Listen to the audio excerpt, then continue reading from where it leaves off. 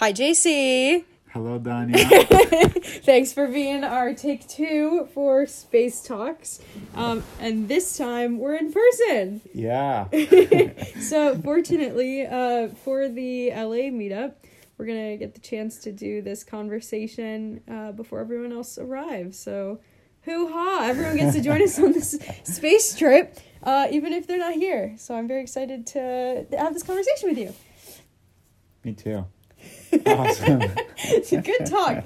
So, can you just tell me a little bit about yourself, your background? We'll just kind of jump in from there.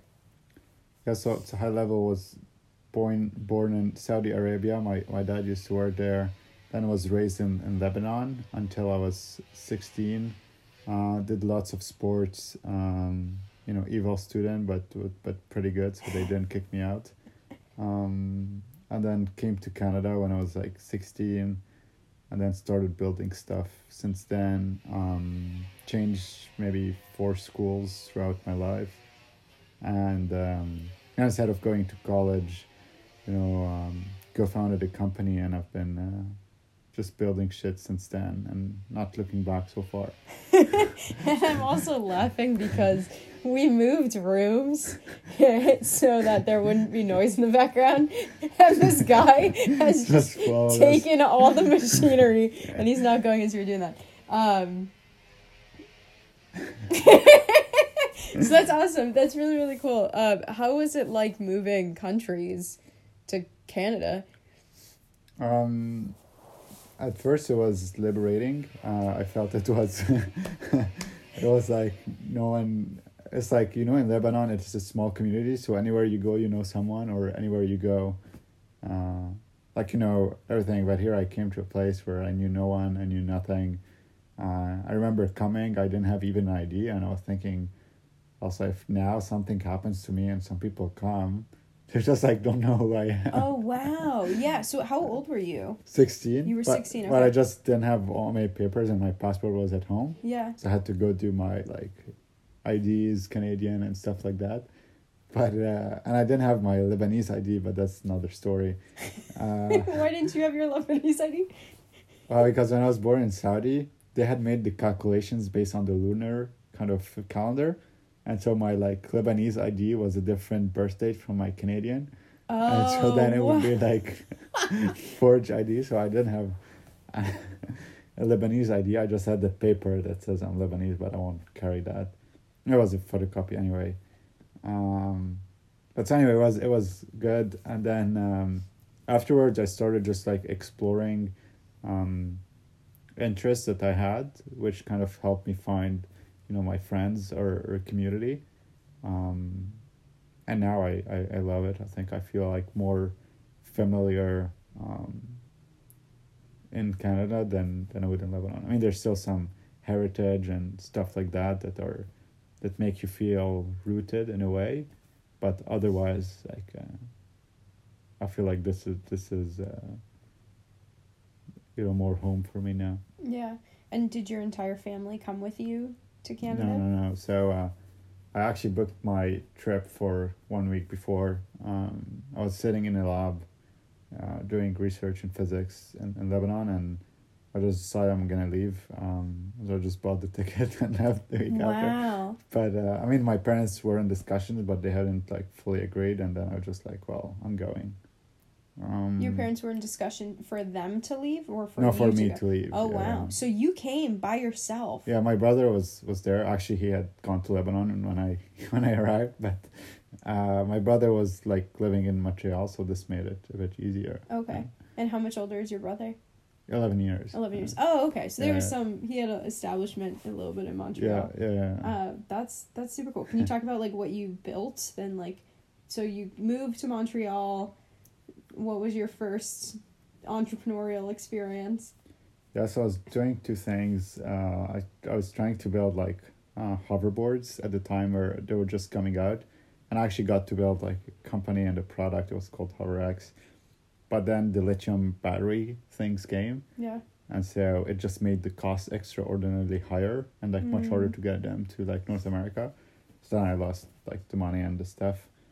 But at the same time, I was I realized when I moved. I hated school and education system. And I also hated how most people thought that, you either like entrepreneurs or failed students who do like lemonade stand stuff. And and like most people wanted to be lawyers, surgeons, or stuff like that. And my point was like, I mean, a lot of great surgeons are also entrepreneurs because they invented like some crazy stuff.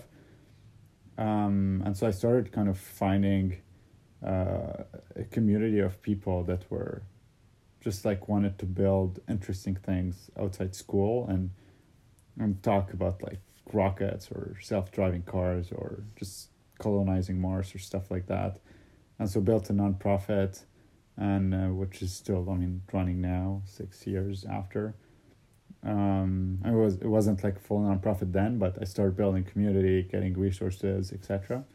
So these were like my first, ventures that were concrete, I guess. Well, my first thing was when I was maybe 9, I used to like video game, like 14 hours a day. And so in our building in the village in Lebanon, I had like one floor. My brother had gotten like 4 computers set up to play games. And then he left the year after. And I kind of helped scale that to like 32 computers. And we had like everyone come do like Counter-Strike or CSGO tournaments and like Dota and Half-Life. And so I continued building that until I left. Wow. To Montreal, yeah. So I was like tiny kid. So did people pay to play, or was it was like full business.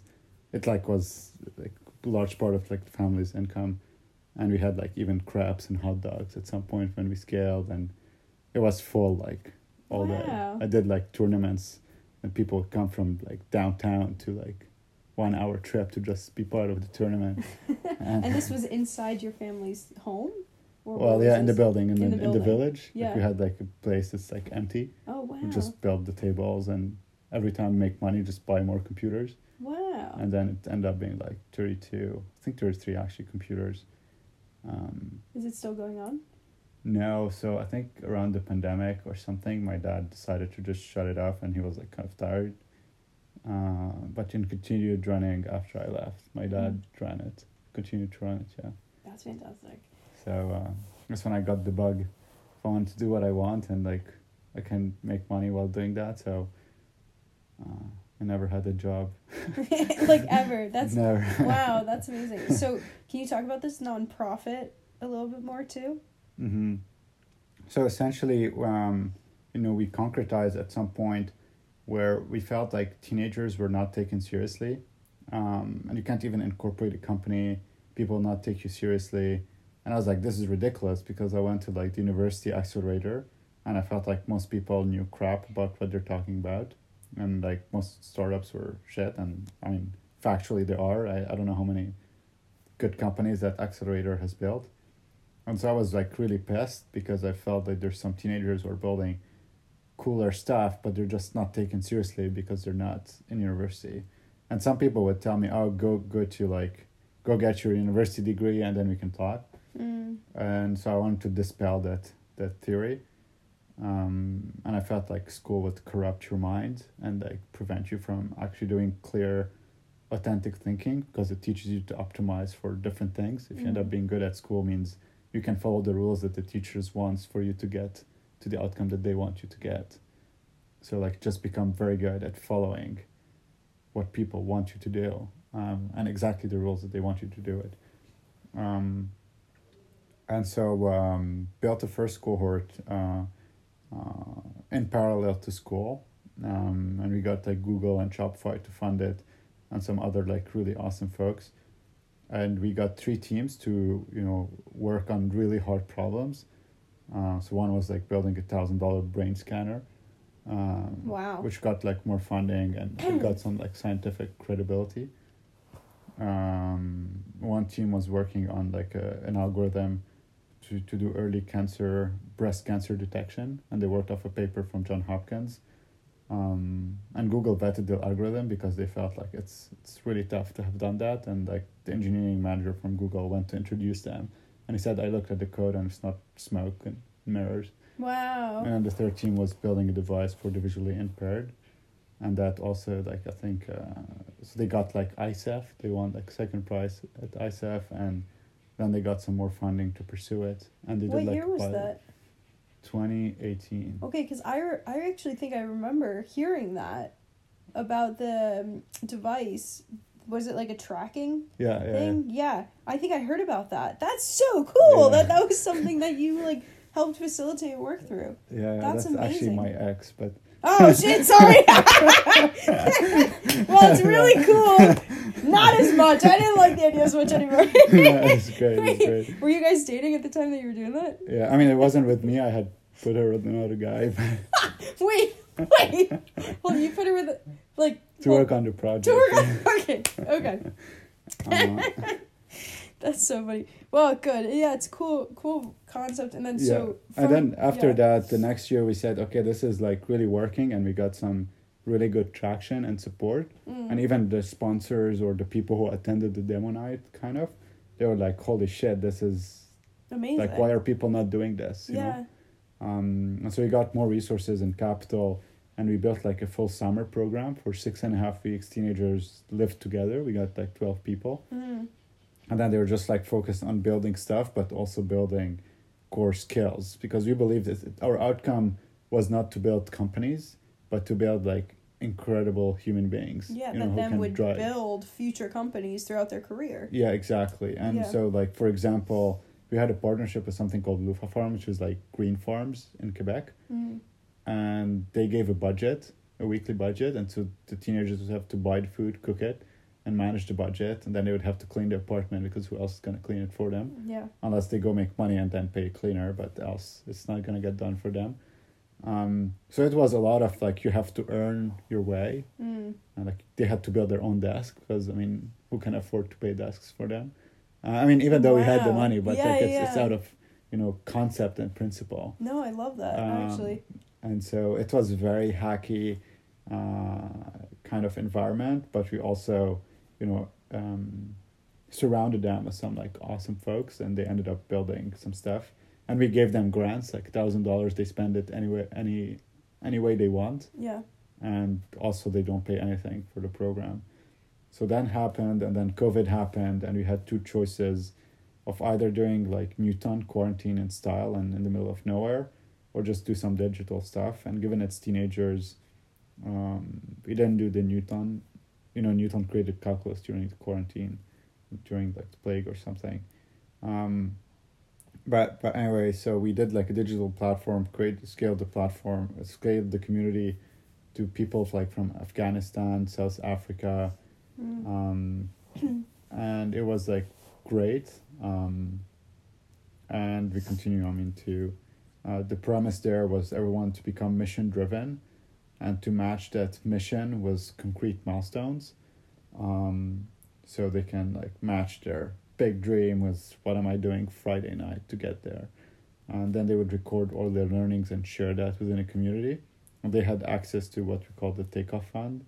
So they would get like $500 to upgrade themselves somehow. So it was still like the same values that we tried to make in software, and it had like good engagement.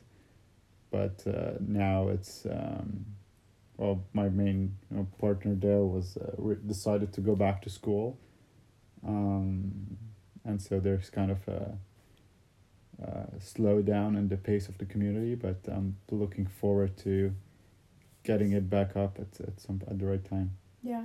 And how did you get from this nonprofit to your other company? Fuse. And Fuse and other initiatives you're working on. Yeah, so at Fuse, at some point, I finished CJAP, which is like equivalent to grade 12, 13, and usually.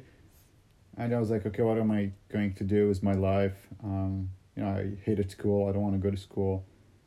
And I didn't feel like Hestia is going to be able to, it's not going to get me busy 120 hours. It's not ready yet for Hestia me to... being your nonprofit. Yeah, exactly. And we didn't have I think enough substance for me to be 120 hours a week working on it.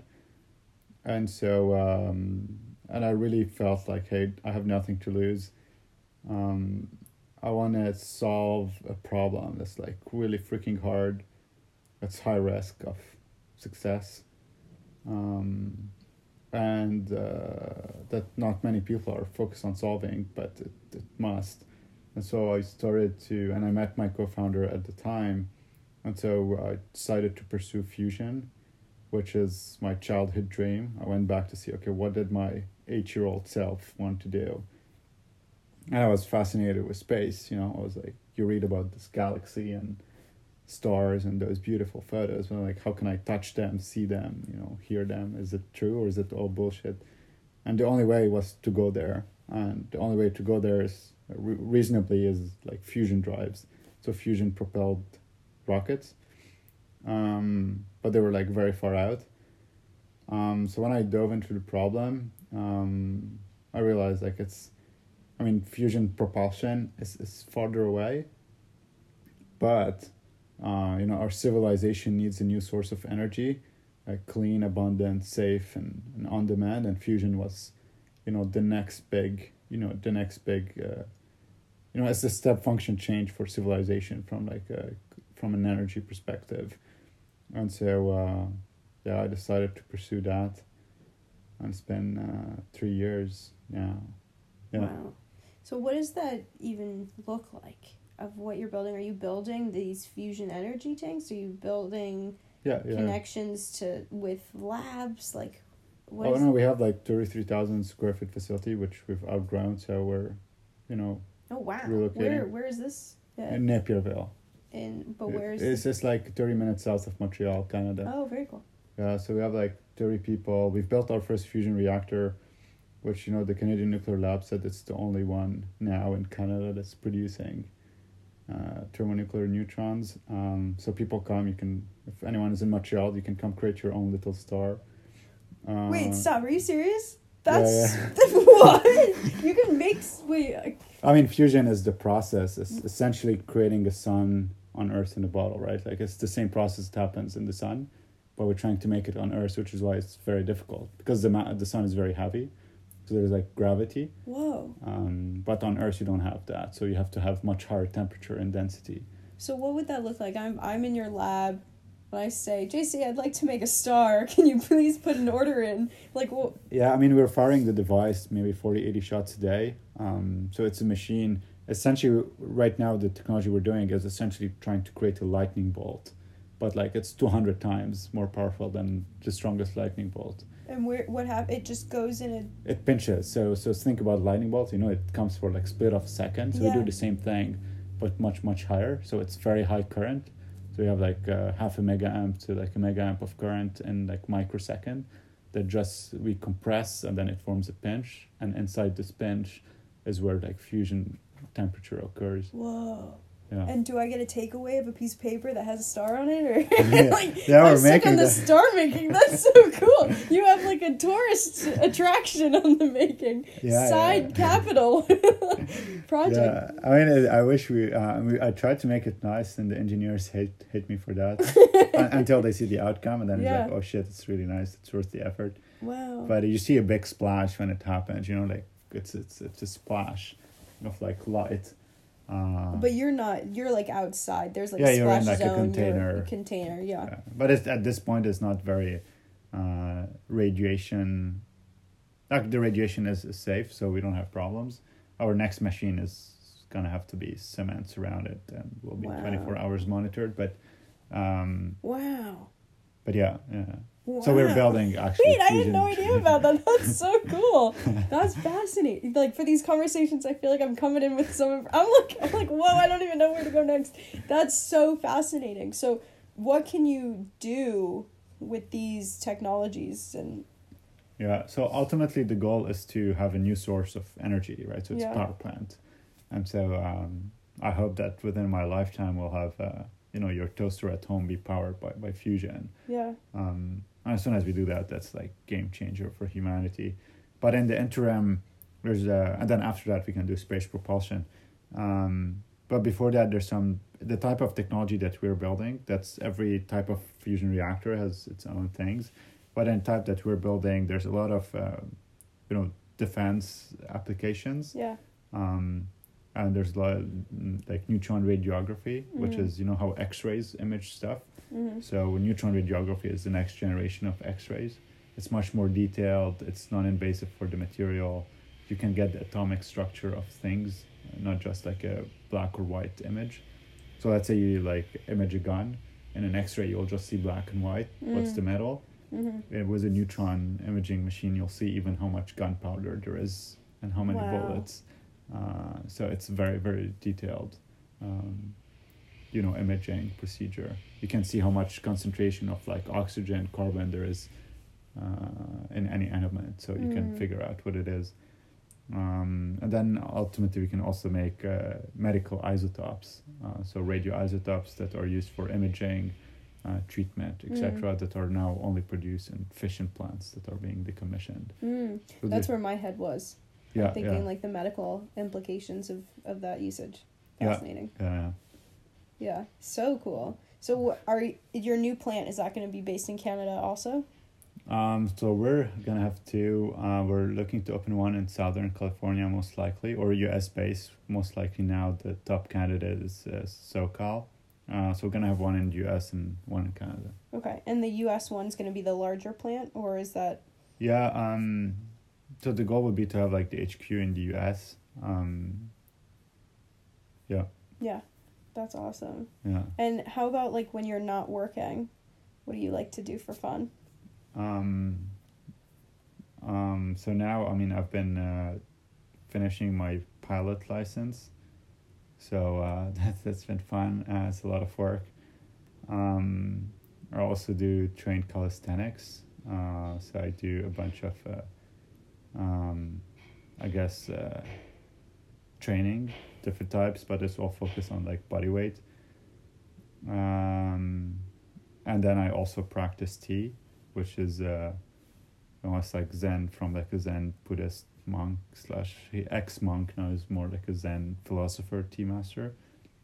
So that plus like anything that piques my curiosity, which is unfortunately or fortunately many things. But can you talk about that too? Because you were talking earlier with me about having studied tea and that process and how you even got to there and what those findings were for you. So at some point I went to Japan and stayed in like a temple in Kyoto.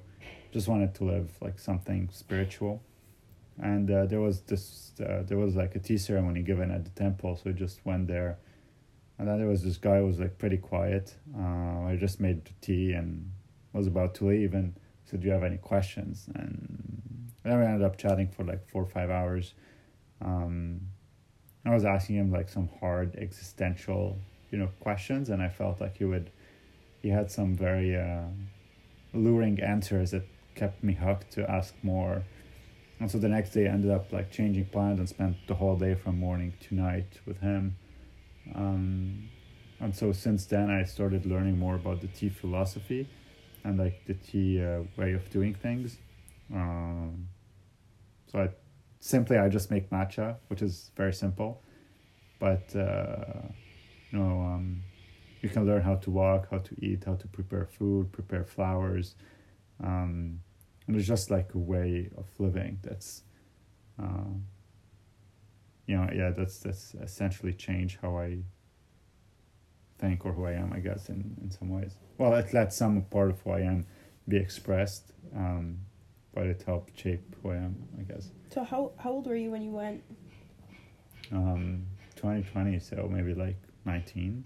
Oh, so this was before COVID, or? Well, I got back to Canada 2 days before they shut down the border. Wow. so this was probably like January. It was like March 2020.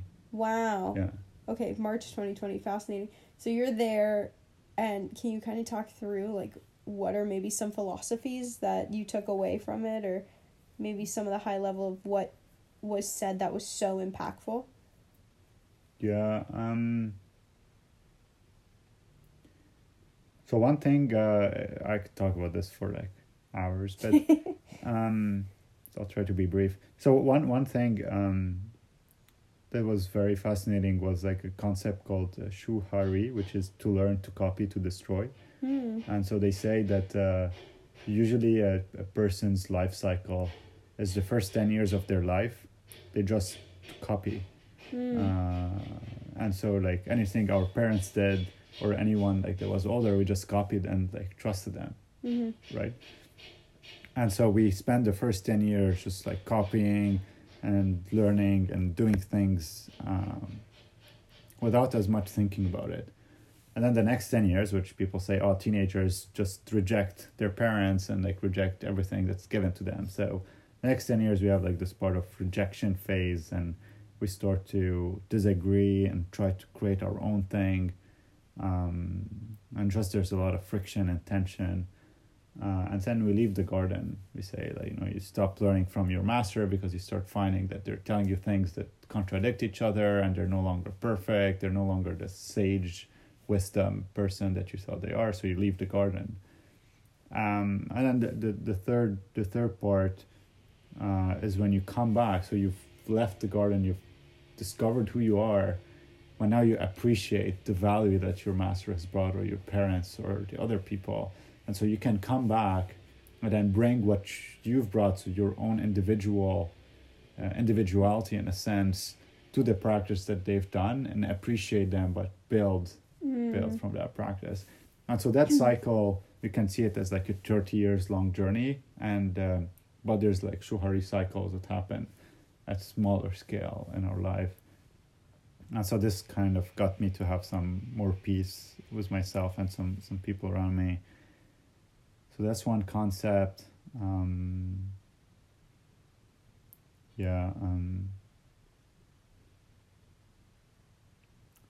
Another one could be maybe when so I used to ask a lot. I was obsessed with knowing the truth. Like most people don't say the truth or don't have the rigor. So I was like very annoyed, and I'm trying constantly. I did some research at some point in university in theoretical cosmology to understand the nature of the universe. And so I really wanted to find the truth. And then that monk told me that the truth doesn't exist. And then look at the shadow of you. You don't exist. It's just a shadow that's permanent. But truth is an illusion.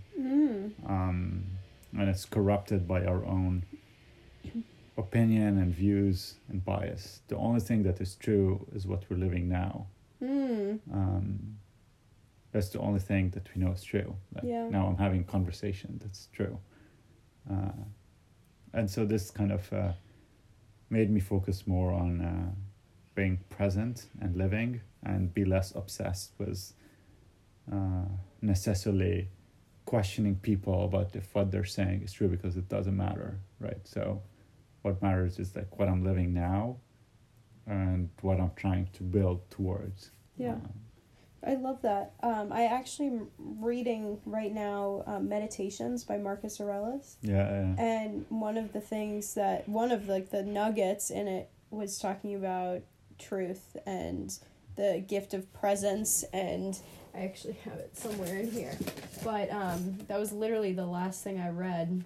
That's I read all the translations. Of Meditations. I mean, it was literally like number 14.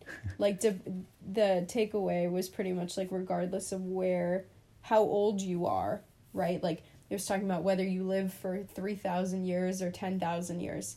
The fact of when you die, that everyone loses the present. Everyone loses the opportunity to be in the present, which is really... So it's an equal loss regardless of when you die. And so that gift of like presence, I was like, whoa, I just read something similar to that. So for context, so Marcus Aurelius, or Stoicism, is like, I'm a huge fan. I've read most texts on that topic, but I felt like Stoicism is a good cerebral philosophy. So it and they say, Seneca says, you practice Stoicism when you're about to go to sleep and you're sitting in your bed and you just go back to your day and evaluate. But I felt like what was nice about religion, and I grew up religious, was like those acts or those ceremonies that you lived, that the community lived, that made you feel like you belong, and you had a practice. Right, like you have a practice to do something. Like there's sometimes you bake, sometimes you just how you dress. There's an act. And I felt Stoicism like that. But Zen, or like Tea, for example, has very little intellectual. And so it's one of those religions or philosophies that didn't have much scriptures. And so it was passed on a lot more through practice. And so that's why it's evolved. That's how it was taught. And so I felt like Tea and Stoicism are like the perfect match for me for now. Well, not perfect, but it's a good match for now to complement each other. Yeah. No, I love that. And I know we're kind of coming up on time for these conversations. And ideally, I want to keep these conversations to a point of where people listening can then go, holy camole, this is a commonality I have with JC. I'm going to reach out and have this conversation. What would you say if there's like anything that you want people to know about you? Like one main thing that people can reach out and connect with you on.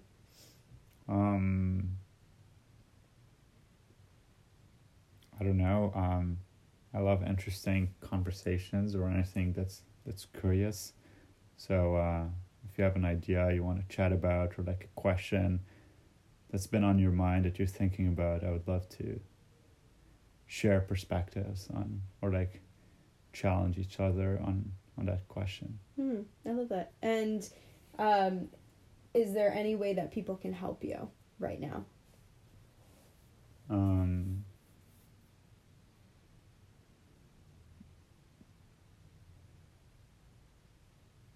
I mean, I don't know, like right in the moment, what I'm trying to do essentially is, one thing is I'm like looking to hire people for like different staff. So that's always, awesome people. That's always, would love to meet them.